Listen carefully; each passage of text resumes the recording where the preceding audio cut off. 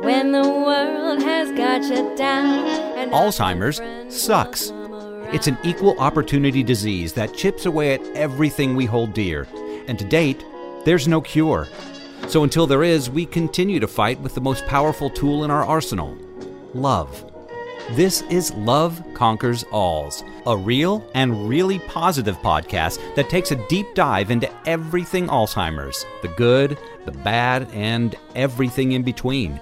And now, here are your hosts, Susie Singer-Carter and me, Don Priest. Hi, I'm Susie Singer-Carter, and this is Love Conquers Alls. And today I have a very special co-host, which I've never done before, a guest co-host who is another wonderful advocate in the caregiving arena and community, and she's extremely active. She spoke on the Alzheimer's Worldwide Summit with me, and I just adore her, and you're going to love her too. Her name is Trish Lobb. Trish, I'm so excited to have you here. I'm so excited to be a guest co-host, and I have to just thank Don for letting me take his co-host seat today. I'm excited to work with you, but I'm also super, I next to never say this. I'm really excited about the guests that you've got. I know, me too. So I don't know about you, but there's been, with the quarantine, I've binged so much TV lately. That's all. I mean, that's what else can we do besides eat, right? Even my dogs are fat. It's sad. It's really sad. I feel bad about it. I feel not that bad, a little bad, but but I've done a lot of binging, haven't you? It's not even a guilty pleasure anymore. It's like a necessity, and I run out of really good, and you run out of good projects, right? And so I wasn't really wanting to watch this miniseries, Dopesick. Its subject matter, which is OxyContin and the opiate crisis. And I was like, oh, it's too close to home, because I had a very close family member that was involved in that whole world. But I decided to, because I love Michael Keaton, I like Peter Sarsgaard, and I thought, okay, let me watch it. It was so good. And then I told you about it. You watched it how many times? Well, okay. I watched it twice back to back. Yeah. And I'll be honest, I heard about it and shame on me. I thought, oh, this is going to be a documentary. It's going to be probably not very riveting. And I could not have been more wrong. Like I said, I watched it back to back 2 times, and it was fascinating, and it's absolutely horrifying at the same time. Yes. And I know, Susie, from talking to you, what really caught our attention was the tease at the end of the episode. Yeah. Well, let's back it up 1 second, because I want to say what Dopesick was about, the investigation of Purdue Laboratory and the Sackler family, and this dynamic duo, these attorney generals from Virginia. One who is our esteemed guest, who is Rick Mountcastle, who was played by Peter Sarsgaard brilliantly, and his partner, Randy Ramsire. Just riveting, you guys. But then on the finale, they, just when they're tying up the final bow, as it were, on this case, in walks another case presented by Randy to Rick about another crisis in pharma, which was a drug called Depakote, which has been extremely abused along with other drugs in the nursing home. And it's touched me very closely. And my mom is a victim of that kind of abuse. And I found it so interesting because Danny Strong is the showrunner, and he was saying, the powerful thing is to put a face to crisis. When you can put a human face to crisis, it creates change, right? It's important. Absolutely. It's important. Otherwise, it's just noise. And so they did it brilliantly by putting us into the actual lives of these investigators and really see them be crusaders, really. And then watch somebody like Michael Keaton's character, this incredibly moral and empathetic doctor, get conquered almost by this drug. So it really put a face on it for me. It made me frame how I looked at my family member that became addicted to it. And so it's powerful. And I think that's why I personally wanted to talk to Rick, because he went on to take on another pharma, which is Abbott Labs, and they manufacture Depakote, which is a drug that I didn't know anything about. This drug. My mom was given it in the hospital and suddenly she was in a wheelchair after being ambulatory and became incontinent. And she was literally like like someone had given her a lobotomy. And I didn't know until about 2 months after she got out of the hospital that her GP alerted me that she was on a drug called Depakote and that it was actually quite deadly for people in the elder community. So this is absolutely terrifying. And when I got my mom off of it, she never walked again. You've had experience with that as well, Trish, with your dad.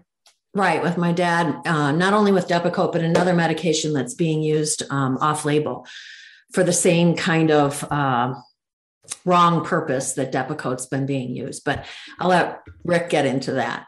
What happened with Depakote, and that, to me, my experience, that applies to several other medications as well. Exactly. Well, I cannot express how esteemed this guest is. He and his partner have received the Department of Justice Achievement Award by Attorney General Eric Holder and Executive Office for U.S. Attorney's Director H. Marshall Jarrett, who said, and I quote, that he is continually humbled by their resiliency, dedication, and unparalleled work ethic to accomplish this noble mission.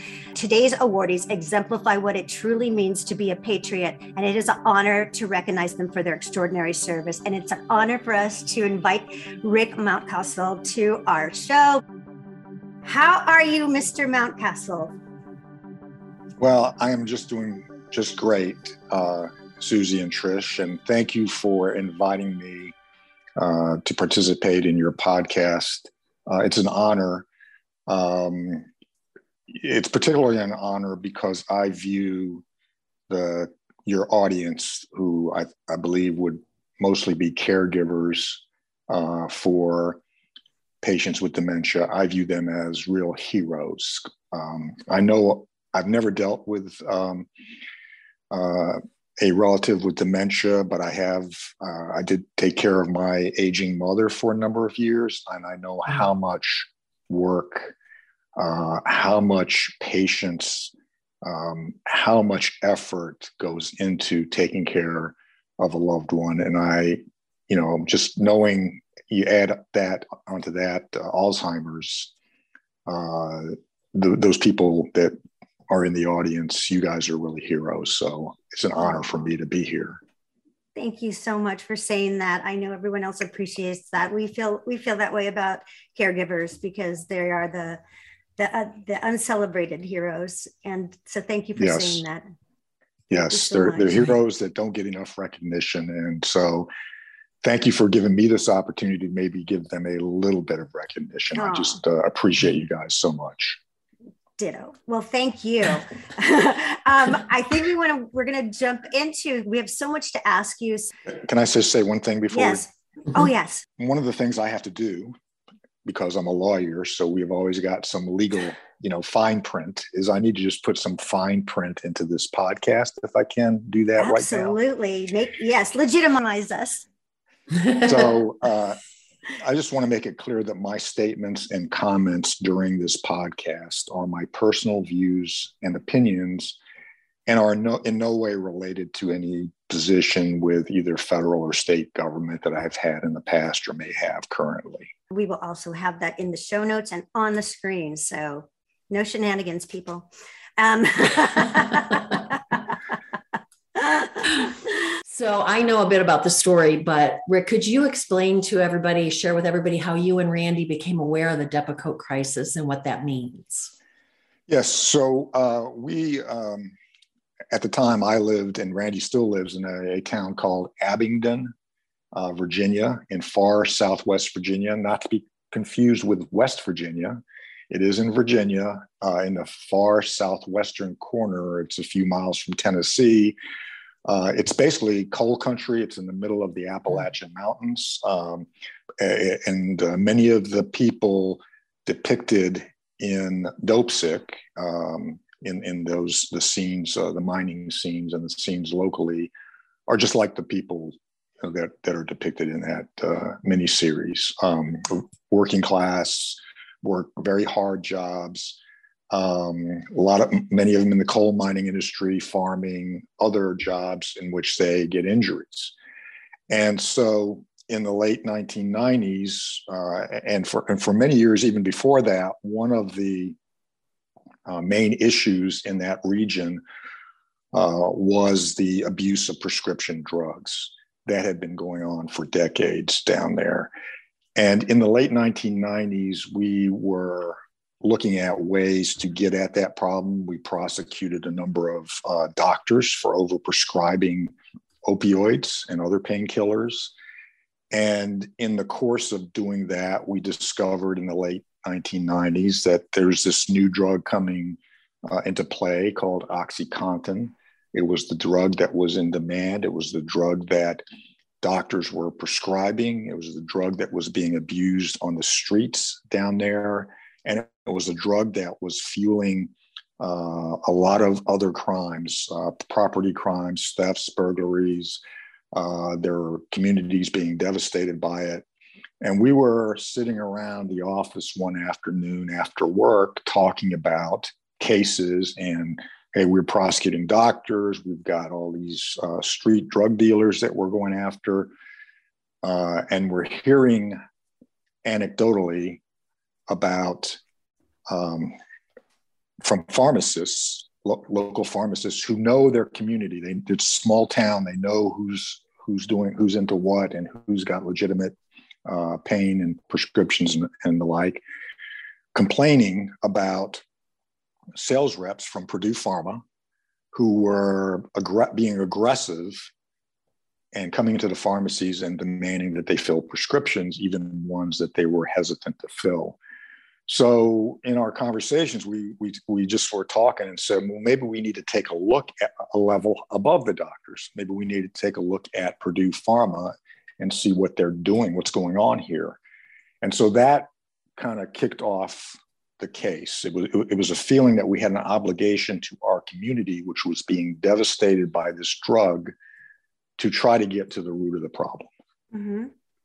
It's interesting because I'm in Los Angeles, the opposite of rural, and and when it started to get prevalent here, it was really nicknamed like the white collar heroin, because it was widely abused, but nobody really talked about it because it was prescribed. Yeah. So yeah, and of course it was called down here. It was called hillbilly heroin. And as was depicted in the miniseries, Purdue targeted those areas where there were a lot of people who were getting injured on the job and having to go to the doctor and get painkillers, like, Virginia, Kentucky, sort of all those mining areas, as well as Maine, where they have the lumber and the logging and all that. Those were like the first areas targeted to launch the drug into OxyContin. Oh, that's interesting. I didn't know that. Okay, that's so interesting. So then how did Depakote come to you, and how did you embrace that after going through this extremely grueling, long investigation? And if you haven't watched this miniseries, do, because you're going to be absolutely riveted, because, it's a daunting, I've gone to court just to protect my mom at one point. And I literally went 3 times and I had no standing, and I was her legal conservator of person. And I had no standing to make any decisions that were really important. And I asked the judge, who does then, if not me? Mm-hmm. And there's just no good answer. So I find the court systems extremely frustrating. So, with someone like to watch this and see you continue to prevail and be resilient, and it's amazing. So at the end of the episode 8, the finale, after, like I said, you had gone through this whole grueling, intense investigation with frustrations and so on and so forth, then all of a sudden now you're presented with another pharma fiasco. What motivated you? Well, it was an area that was interesting, even though it was hard. Number one. Number two, it felt like it was work that had a very huge purpose. Mm-hmm. It had a national impact. And I had gotten into the business of being a lawyer, and particularly being a prosecutor, because I wanted to help people. I wanted to make people's lives better. So that another case like Depakote case, which was pretty clear that they were, I don't want to say, in a way, abusing vulnerable people, elderly, dementia patients confined to nursing homes. I mean, I don't know how much more vulnerable you can get. And voiceless. Yeah. Case that for me personally was, this is the reason I'm doing this work. And so that was, the hesitancy, I will say that the hesitancy that's shown in the Hulu miniseries is an exaggeration. Okay. It's a dramatic exaggeration. Okay. Okay. Interesting. Yeah. That's interesting. I always wonder what the motivation is. And you're kind of like too good to be true. I say that with such respect and love because I went through such a hard time, like I said, in the court system and got so disillusioned by, I am Pollyanna from the get-go and always thought, well, right is right. The truth will out. And it doesn't always will out. Right? Right. Yep. So clearly you took that case, but if you had not been through the case with Purdue Pharma, do you think you would have pursued Depakote? That's a difficult question to answer. I'm not sure that the Depakote case would have even come to us. And here's what I mean by that. So the Depakote case was originated by a whistleblower out of from Georgia by the name of Meredith McCoy. And she had retained an attorney, a whistleblower attorney. And so these cases, these pharmaceutical cases, when you have a whistleblower, they're filing a civil action under the False Claims Act. And these cases involving a national pharmaceutical company can be filed anywhere in the United States. And there are 74 U.S. attorneys' offices and court districts federally across the United States. So, that case could have been filed in any one of the 74 courts, federal courts across the United States. And I think the reason it came to us is twofold. Number one, our success with the Purdue case had become known. So it, was apparent that the Western District of Virginia, which a very small U.S. attorney's office, had some expertise and success in that area in dealing with off-label marketing of pharmaceutical. And our partner in the Purdue case, the Virginia Attorney General's Office Medicaid Fraud Control Unit, had, the director of that was very much in tune with, he was there's this national organization called the National Association of Medicaid Fraud Control Units. And they have a lot of contact with whistleblower attorneys. And the head of the Virginia Medicaid Fraud Control Unit, again, and I'll speak to that group in a little bit, but had gone and I think somehow had a discussion with the attorney for Meredith McCoy and convinced them to file that case in our district. So that's how it comes to us. Without the Purdue case, it probably goes to one of the other districts that does more of these cases, like Boston or Philadelphia. So that's how it came to us. And so 2 months after the sentencing in the Purdue case, we get this new pharma case, again, working in partnership with the Virginia Medicaid Fraud Control Unit. So, yeah, I have one other question, because when you brought up whistleblowers, I was thinking, if someone wanted to take on that moniker as a whistleblower, and you have to go through a lawyer, is that something that is out of pocket for you, or how does that work? The answer is no. Whistleblower lawyers will take on cases on a contingency basis. So, if you wanted to retain one, they'll screen your case, they'll vet your case. And if they're willing to take it, you'll have to sign some sort of an agreement that involves that they'll be able to recover their costs, and they'll get a certain percentage, and I'm not exactly sure. It could be as much as 50% or more of the recovery. But you don't necessarily have to have a big chunk of cash going into those cases. But you do need to have a lot of information. Okay. And I would say a lot of inside information, because a whistleblower complaint, what starts off, they file a complaint in court that's under seal. There are a lot of technicalities that are involved in that kind of a legal complaint and legal proceeding. And what they're hoping is that the federal government or even the state government will do what's called, they'll intervene and kind of take over the case for them, but that's not necessarily a given because of how few resources there are in the government to devote to that area. But you don't have to be wealthy going in. You don't have to have out-of-pocket money.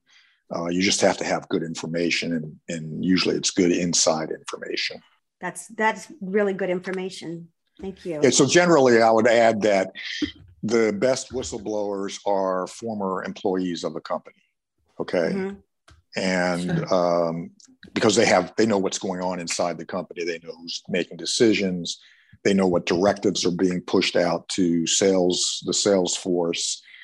An outsider, a consumer, a patient is probably not going to have sufficient information to have a good whistleblower attorney take on their case. So Rick, Susie and I are kind of familiar with what happened with Depakote, but for the people who are not familiar with that, can you explain to them what the issue was and how it was being used improperly? Yes. So in a kind of in a nutshell way, Depakote is a drug that's been around a long time. I think at least since the early 80s. It's approved by the Food and Drug Administration, FDA, for three things. It's approved for the treatment of epileptic seizures. It's approved for the treatment of bipolar mania, and it's approved for the treatment as a prophylaxis for migraine headaches. Okay. And so what happened was in the late 1990s, Abbott Labs, who is the manufacturer of Depakote, wanted to expand its market. And for a variety of reasons that we can talk about in more detail, they saw a niche in the nursing home business where Depakote, they would market Depakote for the treatment of agitation in dementia patients confined to nursing homes, which is completely off-label. Off-label meaning it's not approved by the Food and Drug Administration. And they set up a long-term care division within the company to do nothing but promote it for this unapproved use. They promoted it as being safe and effective to treat agitation and other behaviors that dementia patients sometimes get when, especially when they're in an unfamiliar setting and they have unfamiliar people trying to take care of them. They become combative. Combative, right? And there are behavioral ways to deal with that. Right. The main effect of Depakote for those folks was to make them sleep. So in effect, it was a chemical restraint, is what it's called in the business, or chemical straitjacket. So you have somebody that's acting out. In the old days, probably way back, they used to put them in straitjackets so they couldn't use their arms, couldn't hurt themselves or somebody else. Well, that's not. We don't do that anymore. But give them a drug, put them to sleep, and now they're not a problem. They're not being combative. They're not fighting with anybody, that kind of thing. And so, that's just plain wrong, right? Right. And you have a population that cannot speak out about that. And if I'm not mistaken, is it true that I think it was 1987 that they made that law that you cannot chemically restrain someone? These drugs that they had been using previously, could no longer be used unless it was protecting the safety of the person. Is that accurate? That's accurate. What came out in 1987? It's called OBRA, Omnibus Budget Reconciliation Act of 1987, put into place a whole set of new standards for nursing homes. And so up to that point in time, what had been used on dementia patients who were having those kind of behaviors and agitation and combativeness were these antipsychotic drugs like Seroquel, Zyprexa, Risperdal, which were very dangerous, very, very dangerous. In fact, all those drugs, I think, ended up having to include a warning about the risk of death in elderly patients with dementia. Is that the same as a black label? Yes. It's called a black box warning. Okay. And we can talk about that in more detail. Definitely. I'll try not to make it too boring, but no, it's not boring because if I didn't know that, my mom would probably not be here with us. Right. It's a very technical thing. So they all had black box warnings that said, "Hey, you have a significantly increased risk of death." That's for these antipsychotics if they're administered to elderly patients with dementia. And so the purpose of the 1987 law was to pull back on that, to make it more difficult for providers and nursing homes to prescribe those kinds of drugs, unless they had to set out a specific mental health diagnosis. They had to include drug holidays where they would take that patient off of the drug for a period of time, see how they did without it. It included the requirement that they try other non-drug measures to deal with that behavior or that agitation. Well, what Abbott saw was, that all applies to those antipsychotics. It doesn't apply to Depakote.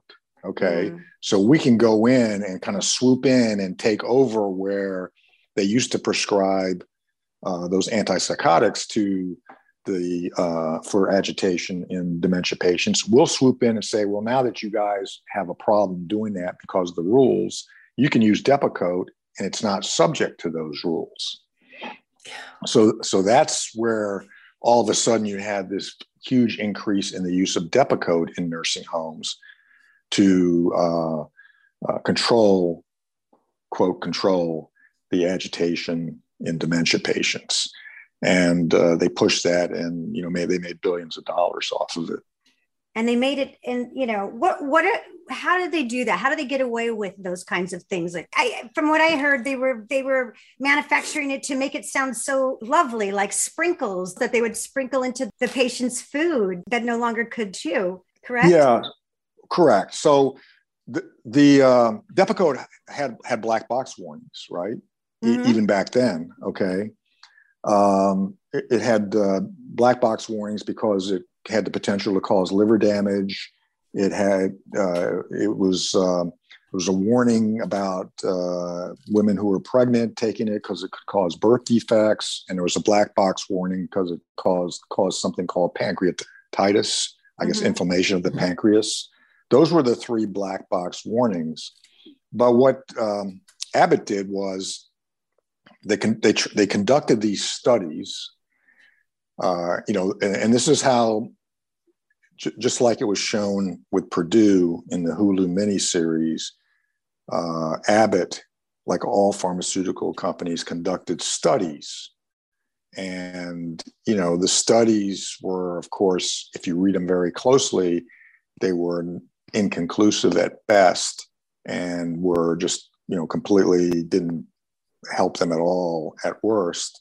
But they cherry-picked language out of the articles written about those studies.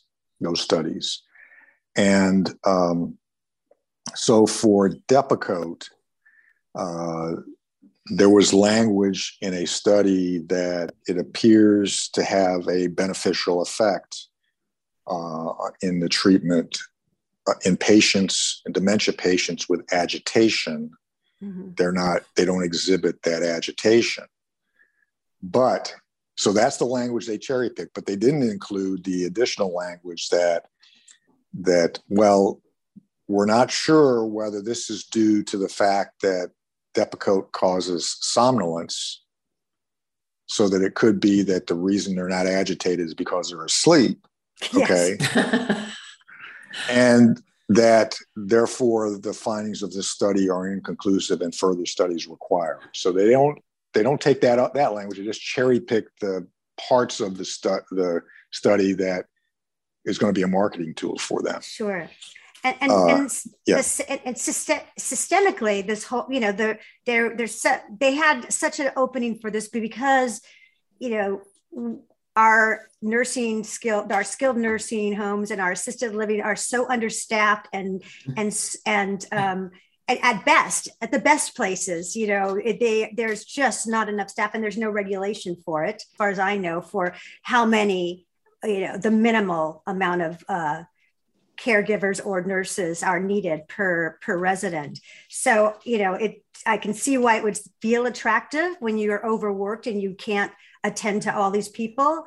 I've been in situations where my mother was in one place where it was like walking into the cuckoo's nest, and it didn't have to be, right? I mean, these are all lovely people. The people that were there were lovely. They were just not being attended to.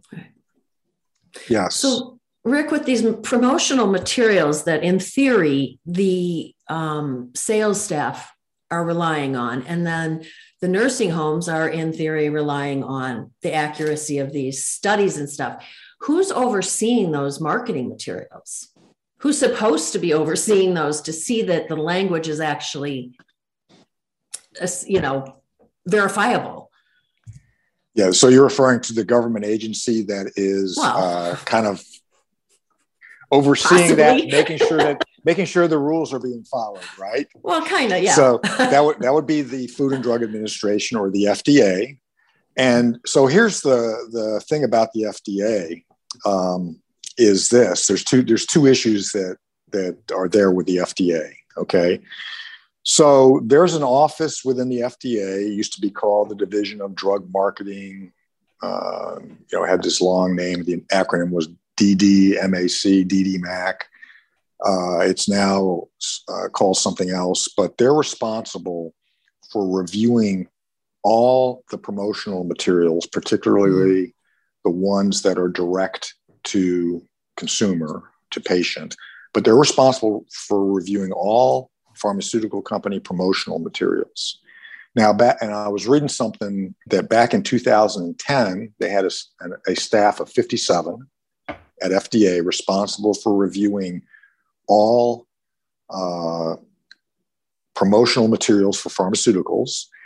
And during that year, there were 35,000 promotional materials that need to be reviewed by a staff of 57. So you can imagine, with that kind of ratio, they are not physically able to thoroughly review every piece of promotion by a pharmaceutical company. Was that strategized by, do you think that was part of their strategy to disseminate that much material, knowing that they wouldn't be able?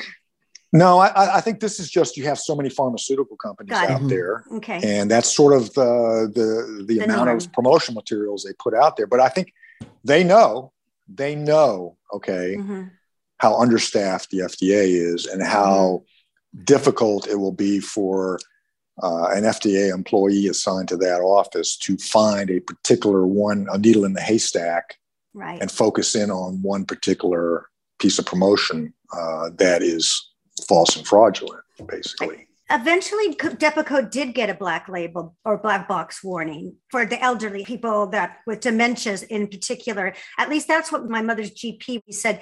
I don't know if you're aware but this is a black label drug that could be deadly for someone with dementia.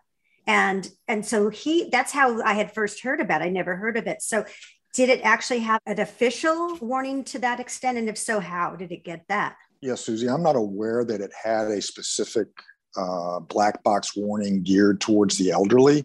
But if one of its main side effects is somnolence, and as I recall, one of the other side effects, some of the other side effects were loss of appetite and dehydration.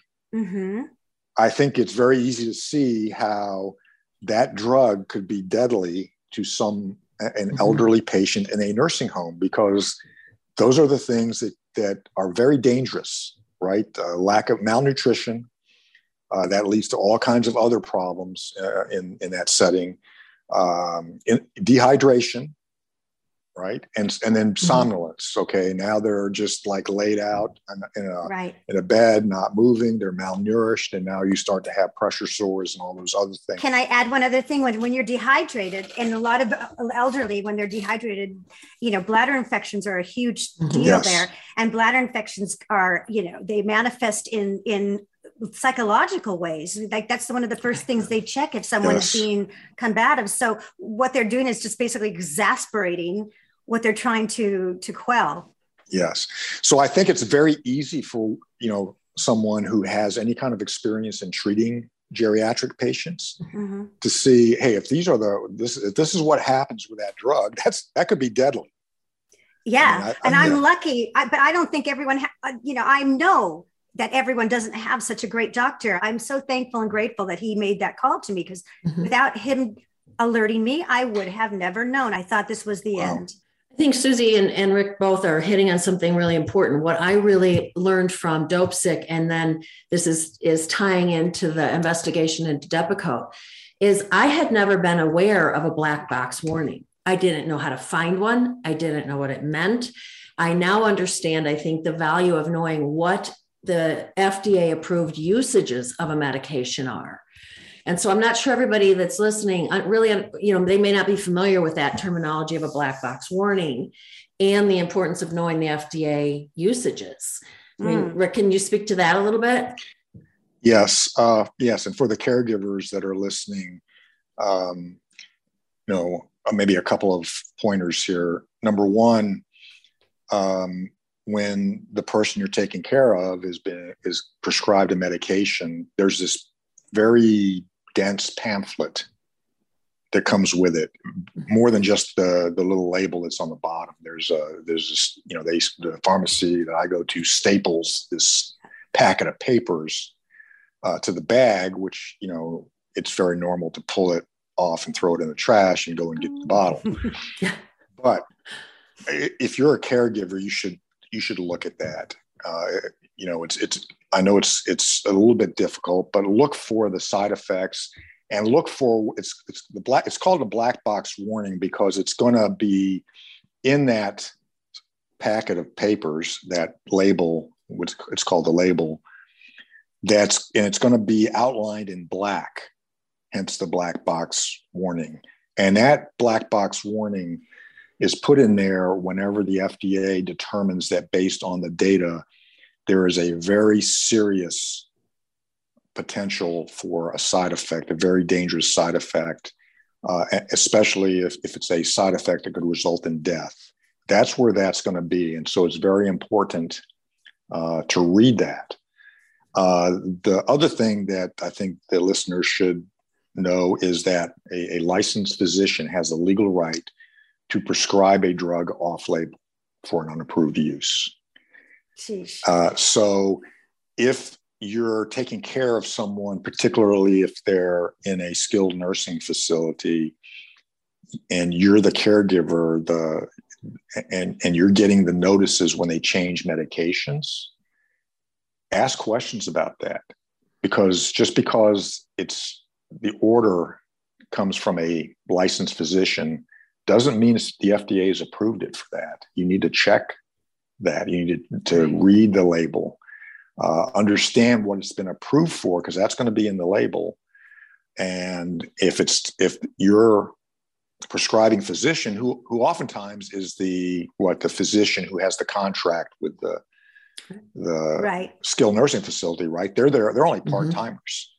Right. They barely see a lot of those patients. They've got a busy practice and they're doing this on the side.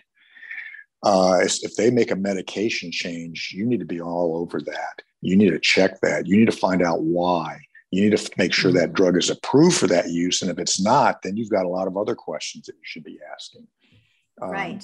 If you know your loved one or you're the person you're caring for, you will see changes and you need to question them. You know, I made every mistake in the book. I have. And like I said, I thought my mom, this was the progression of Alzheimer's. That's what I thought. And I wouldn't have known it. So if you have any intuition or something doesn't feel right, or, you know, there's a sudden change in the person that you're caring for, I think it calls for further investigation of your own, just to be sure. What are they taking? They don't tell you. They don't, you know, I'm my mom's conservator person, but I don't get a list of drugs. I have to ask for them. Right. And Susie, you know, with my dad he was in skilled rehab, and they prescribed, my dad at that time had been living with Alzheimer's for probably 18 years. And I didn't know any of this stuff that we're talking about today. Yeah. And a physician who never even met my father prescribed Seroquel, which is an antipsychotic. This is 2012, which is clearly after 1987. Mm-hmm. And Seroquel happens to, its black box label happens to say that it can be deadly for elders living with dementia. Now, I knew every cell in my body knew something was wrong. And my mom, as power of attorney, went and said, you may not give this to my husband. We didn't know why, but everything we were lucky. We were just lucky. Now I realize that, you know, if I'd had the information that we're getting today, I could have looked that medication up. I've been on the FDA's website a lot lately looking up medications. Yeah. So it's not that hard to use. But yeah, I mean, getting the information that Rick, you're providing today is actually a little bit terrifying for me, because I realize how dangerous the things that were happening to my dad really were. And you all know how many of the medication changes are done in the skilled nursing facility, right? Tell us. Yes, tell us. do tell, Ray. Do tell. Because you got, so oftentimes it's a nurse who sees that, oh, that patient, something's going on with that patient. They're acting thus and such. And they will call the doctor and say, doctor, the doctor's, he or she is out doing something else, doing their own direct normal, you know, their normal job. Doctor, this is what's going on with this patient. I think we should prescribe whatever, Zyprexa, okay, or whatever. The doctor oftentimes is just a rubber stamp for that nurse without ever seeing the patient, just based on what that nurse has told the doctor over the telephone. The doctor will approve that prescription. Right. So, especially in those in a skilled nursing setting, if there's any kind of change or an addition of medication, there's and I know there's so much that caregivers already have to do, and I just don't want to add another burden, but that is the one thing that needs to be questioned, is because understand that the physician is making those prescriptions and making those changes in the medications, oftentimes without actually laying eyes on that patient. It's mind-blowing. Yes. It's absolutely mind-blowing. It seems like it's the most unconscionable thing that you could do, and yet it goes on, like you said. It's part of it's part of the that whole culture, that whole industry. And right. and it's systemic. It's scary as hell, because, like I said, we don't know even if you are the legal conservator, you're not gonna be privy to that information. You're privy to the, if they need money, it, and that's when they get in touch with you. And so it's everything else you have to, unfortunately, like you said, Rick, is you have to be proactive. You have to advocate. You have to be the ears and the eyes and the voice for the person that you're caring for. And which is why we're trying to make it easier for caregivers and to let people know that they're doing an enormous job. And, we need support from every aspect of our society. Like you were talking about Medicaid and Medicare and they're responsible for the regulations, correct? So in terms of the prescription use of prescription drugs, that's the Food and Drug Administration. Mm-hmm. Okay. So Medicare and Medicaid, they regulate they regulate the nursing homes and how the nursing homes conduct business. And one of the things that I think is a problem is that none of the states and the federal government, neither the federal government nor any of the states, require any kind of staffing levels for nursing homes. It's all very, very vague. It's must provide sufficient staff to provide the level of care that's set forth in the regulations. So there's no, hey, if you've got, for every 15 patients, you need to have 2 CNAs. There's nothing like that. And that's a product, again, of the politics of the politics of money, basically, is that the nursing home lobby make sure that those kinds of requirements are not put into place anywhere in the law. And the result is, nursing homes operate for profit, and your biggest, so maximize revenue, minimize cost. Your biggest cost are the labor costs. Right. So if the less staff you have, fewer your costs, and the more profit you have. So it's profit as opposed to patients, profit ahead of the patients, really. Correct. Yes, that's the system. Okay. So, and I'm sure that the caregivers listening to this podcast who have dealt with their loved ones in a skilled nursing facility have seen the chronic understaffing. And my mother, I was in rehab in a skilled nursing facility that was reputed to be very good for, I guess it was maybe around 85 or 90 days. And you could just see the chronic understaffing. And I felt really bad for the certified nursing assistants, the CNAs, who were doing their best, for the LPNs, the licensed practical nurses who are providing the hands-on care. They're trying their best, but when you're understaffed and they've got call bells going off all over the place, there's only so much they can do. Okay. And, and maybe things are getting better now, but the CNAs who are actually taking hands-on care of our loved ones in skilled nursing facilities are paid a pittance for what they do. Yeah, I stay very close with the CNAs at where my mom's at, and I feel very compassionate for them. And especially now during the pandemic, and we've had a surge in the past couple of weeks here at least in Los Angeles. It's been rampant, and every day it's now increasing, where we get text messages and phone calls that say another 10 staff members have been sent home. Another 12 staff members have tested positive. I don't know how they're going to handle it if it continues. And I don't know who steps in at what point. I just don't know what's going to happen. I'm panic about it. And I talked to my mom's, the nurse that sets up our Zoom calls, because we can't visit our loved ones now. And she is exhausted. And there's the face, people. There's the face behind all of this disaster. What do we do about that? How can we as caregivers step in and make noise and make change? So Susie, I want to take that and tag on to go back to something that Rick talked about, because I really experienced the way that the medications get exactly as you described. A nurse observes something, calls a doctor that rubber stamps it, and then it just compounds. And I think I will tell you, at one point, my family told the nurse on duty that my dad couldn't have a certain medication. She literally looked at me and said, well, what do you want me to prescribe for him? And I looked at her, and with every ounce of kindness I had, I said, I don't remember getting a nursing or medical degree. Like, what? You want me to tell you what medication? But I think for the people who are listening, as Susie mentioned, yes, caregivers are already overwhelmed.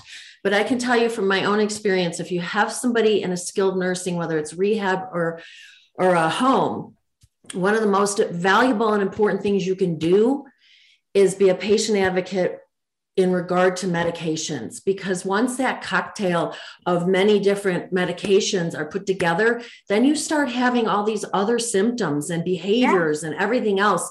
My dad was in skilled rehab. It was supposed to be 5 days. It ended up being 63. And there were 4 distinct times when he was given the wrong medications and it almost killed him.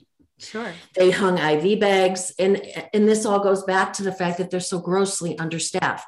But as a family member, before they gave him a med or they gave him an IV, we checked it, because 4 different times the medications they gave him would have killed him. And, it's a catch-22, but what the caregiver can do is learn to be a patient advocate and look at those meds and look for those black box warnings. And what do you do? Let's say, we discover that this kind of thing is going on, regardless of the reason why. We all know there's legitimate reasons. What can we do? You're talking about in the big picture, kind of? Yeah. Yeah, we need to make some changes. We need to make some changes.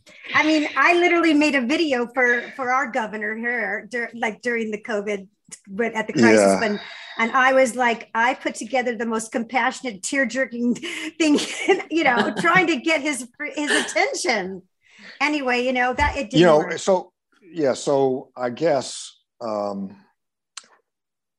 me, my personal opinion is that the understaffing is the root of so many problems that come up in skilled nursing facilities.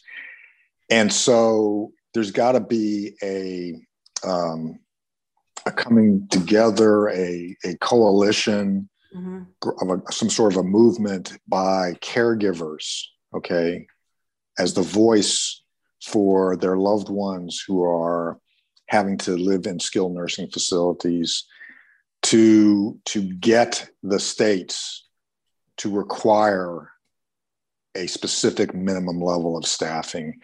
I don't know that I've been looking at skilled nursing facilities probably for 8 or 9 years now.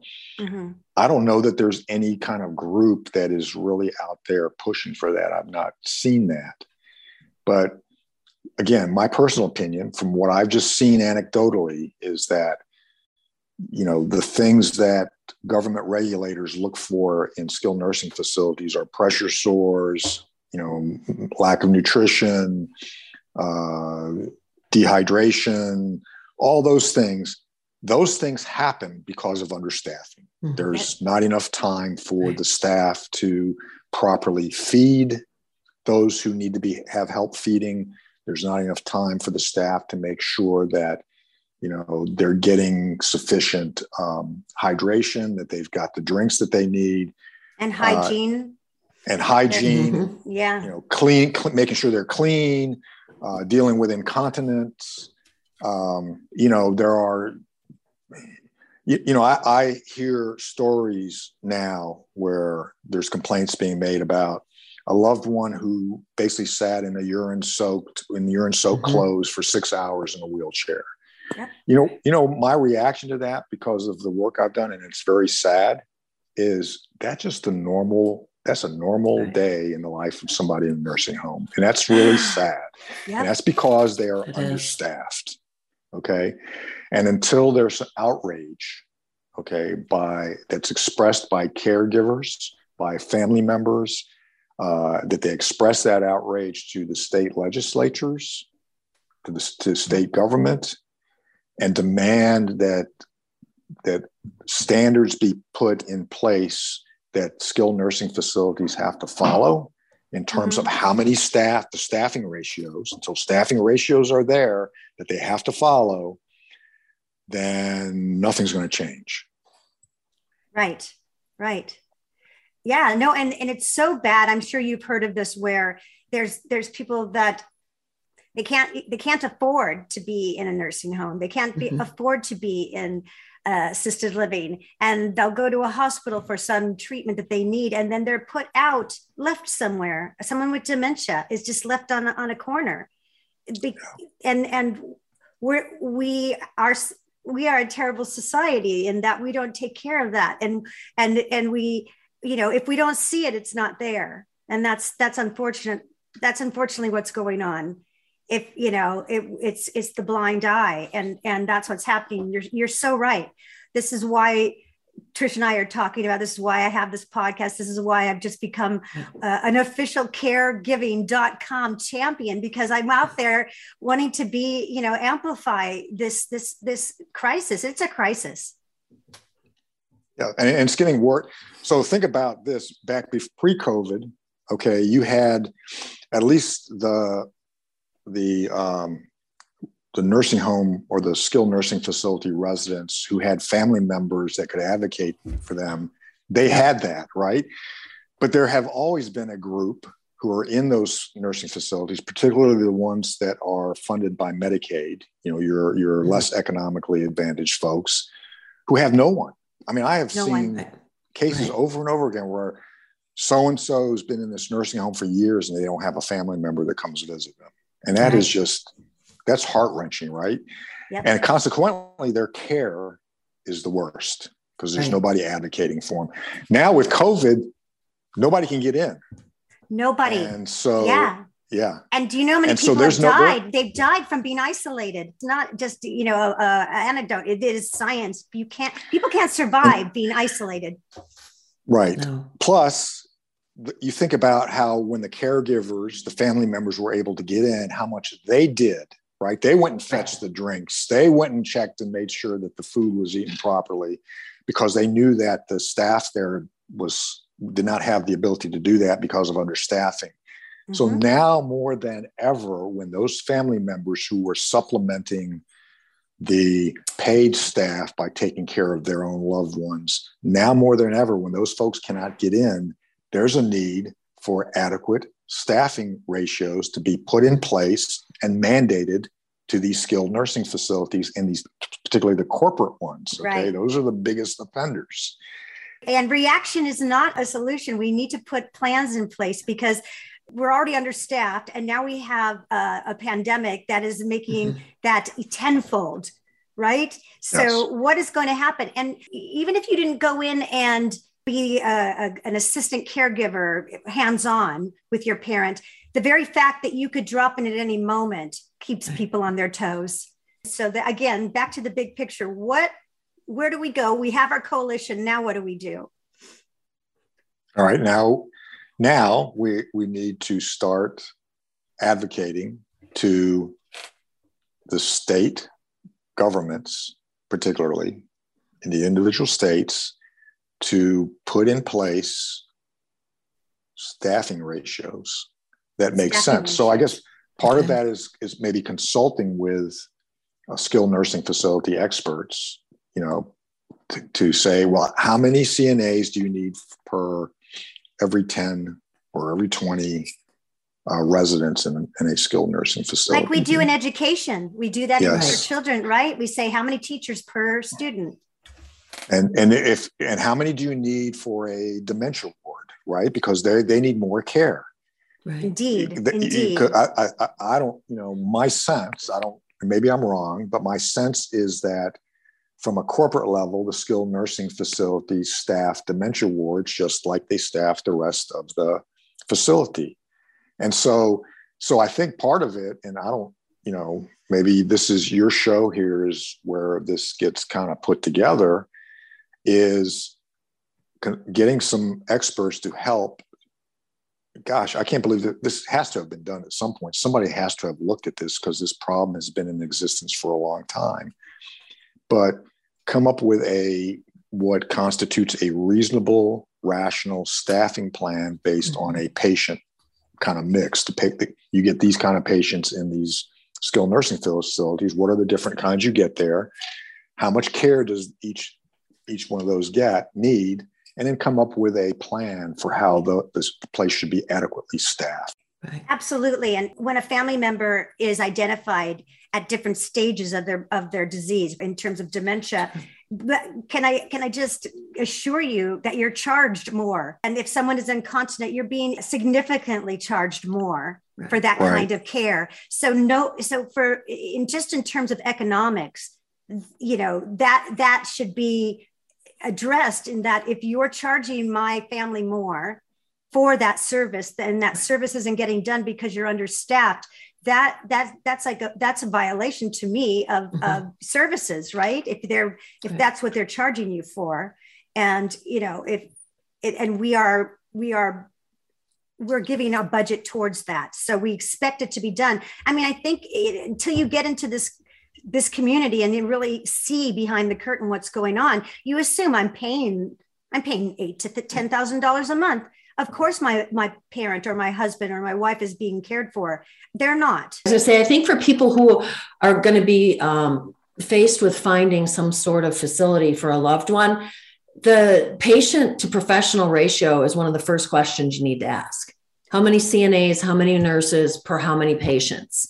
Right. And that to me is the critical question. But there's a big, wide variance too. But even still, like where my mom's been at the very best in Los Angeles, and even then, it's understaffed. To Rick's point, is that the price for employees is their highest price tag, and so that's where they make their cuts the most. And I saw it; it's blatant. I don't know how any of the social workers can go in and not see the chaos. It kind of moving a level closer to the patient from the overall, it's some sort of coalition to change the staffing. Let's say you have a loved one in a facility and you think that things are not the way that they should be in regard to medications or treatment. What does someone do then? Where do they take that kind of complaint?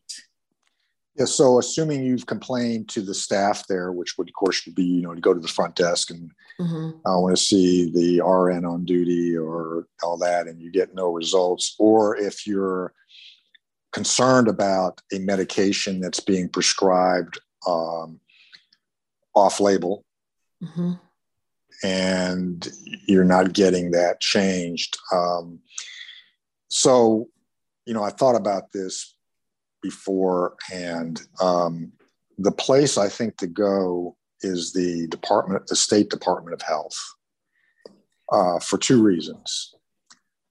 First, the Department of Health is usually, and it may vary depending on what state you're in, but that's usually the state agency that's responsible for inspecting and regulating the skilled nursing facilities. Every skilled nursing facilities by federal law must be inspected on an annual basis.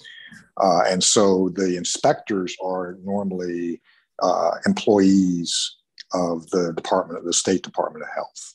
So they have that kind of jurisdiction generally. Now it may be different depending on what state you're in. So you'd have to go and maybe look up which state agency regulates skilled nursing facilities. But that's one starting point. And the other place to look at is if you have some concerns about how a physician or prescribers, could be, I think in many states, RNs can prescribe certain drugs, how that person is prescribing, the place to go if you can't get any kind of a response from that prescriber or the facility would be to the Department of Health Professionals, because every prescriber, whether they're a physician or a registered nurse or even a licensed practical nurse, are registered with and licensed by the state's department. We call in Virginia the Department of Health Professionals, not to be confused with the Department of Health, but there's an agency that regulates how people with licenses, medical providers with licenses, conduct themselves. And so the place to go there, if you can't get any kind of redress directly, would be to make a complaint to that state licensing agency. Okay. Those are probably, in terms of practical, those are probably the two practical places to go to. And of course, HHS has their 1-800 hotline, waste, fraud, and abuse hotline, but you're calling a 1-800 number and either leaving a recording or talking to a call center. Your results are going to be rather slow and cumbersome, so you have to do it at the state or local level. How productive is the Adult Protective Services? Is that productive? Yes. Adult Protective Services, that's another place. Yes, definitely. Okay. Social services too, I think, because I know as a conservator, they come and do a report on a yearly basis. at least. I mean, it's only a yearly basis, but at least you have that person that is assigned to you as a conservator that you can talk to, and that, you know, their job is to make sure that the person that you are caring for is being cared for. Yes. Yeah, I think they call them ombudsmen over in Virginia, but I think it's the same thing. Yeah. So every state has that adult protective service and conservator or ombudsman position. Yes. They're a little bit limited in what they can do, but you know, but some of them are pretty diligent. I've worked with some of those adult protective services folks, and they're pretty good. Yeah, I had one that was very, very, very proactive, and you know, I liked it. I said, "Thank you. I enjoy you grilling me." No, I liked it. You know, so I think you can find. There's always a gem to find, you know, and I always say, make friends with those people that are helping you. Those are your allies, right? I mean, it's so important to build a tribe, because it's really hard to do it alone. It's really hard. Oh yeah. The situation with skilled nursing facilities, and especially with COVID and everything, to me, that's one of the most shameful things our country has allowed. But I actually think there's something more shameful than that, and that's pharmaceutical companies that capitalize on our most vulnerable population. So kind of in that light, I don't think that you've covered what the result of your investigation into Depakote was. What happened with Abbott Labs? What was their, I hate to say punishment, but kind of. I would call it punishment, because Abbott Labs pled guilty. They pled guilty to a criminal charge involving what's called misbranding of a drug. Misbranding kind of being a legal technical term for basically promoting it off-label, promoting it for a use that was not approved, and doing a promotion for a use without providing adequate directions for use based on that population. So they pled guilty to a crime. The company did. Penalty for that was a total of $700 million. The on the civil side, on the whistleblower part of the case, Abbott Labs ended up paying $800 million in penalties and restitution to federal healthcare benefit programs, as well as I think maybe $100 million for violating state consumer protection laws. So it was a total of $1.6 billion in penalties. So this is definitely personal opinion. No individuals were prosecuted. I will say that our office, like in the Purdue case, wanted to prosecute individuals, and we were not allowed to do that by the Department of Justice. And I think that is a problem, a whole different problem, a whole different discussion for another podcast. Yes, about how we handle those cases. Yes, yeah. We had a little tiny opportunity to talk to Rick beforehand, just to make sure, because it's such a huge topic, and that I didn't bring that up because I knew that's a whole nother that's a rabbit hole to go down, right? Right. Yeah. Now, was if I remember right, you said that Abbott Labs had a long-term care division that was not necessarily, I'm not sure what word, ethical. Did they have to close that down as a result of this? They did. They ended up closing it down probably during the investigation. It was So if you're not approved to market your product in nursing homes for the treatment of agitation dementia patients, it's pretty blatant to have set up a long-term care division just to do that in your corporate structure, right? That wasn't very subtle. No, not at all. But that speaks again, probably topic for another podcast. It speaks to the arrogance, I guess, in part. It speaks to the feeling that The feds are so overwhelmed, they're not going to catch us anyway. Mm-hmm. It speaks to even if they do catch us, it's, the penalty is going to be the cost of doing business, and it's worth it because we're going to make so much money. It's a lost leader. Yeah. In a way. Yeah. Okay. Well, I think we have to just say, thank you so much. Oh my gosh. God damn it. You got a lot done, Rick. You and Randy got so much done, and we can't thank you. You've inspired me so much to continue on, and because it's hard to like, you get exhausted, but you have to just keep remembering the faces behind why we're doing this. And I think that those are the reasons, and those are the motivators. And I love my mom so much. So I do this for my mom and everyone else's mom and dad that they love too. And we love you, Rick. And love is a big concept for us. Don always says this, he's not here. So I'm going to say it. Love is powerful. Love is contagious, and love conquers alls. And I want everyone to go out. And if you want to be part of a coalition, let me know, get in touch. We're here. We're ready to go. We're getting so revved up about it. So thank you for listening, share, rate, and thank you again, Rick. Thank you. Thank you.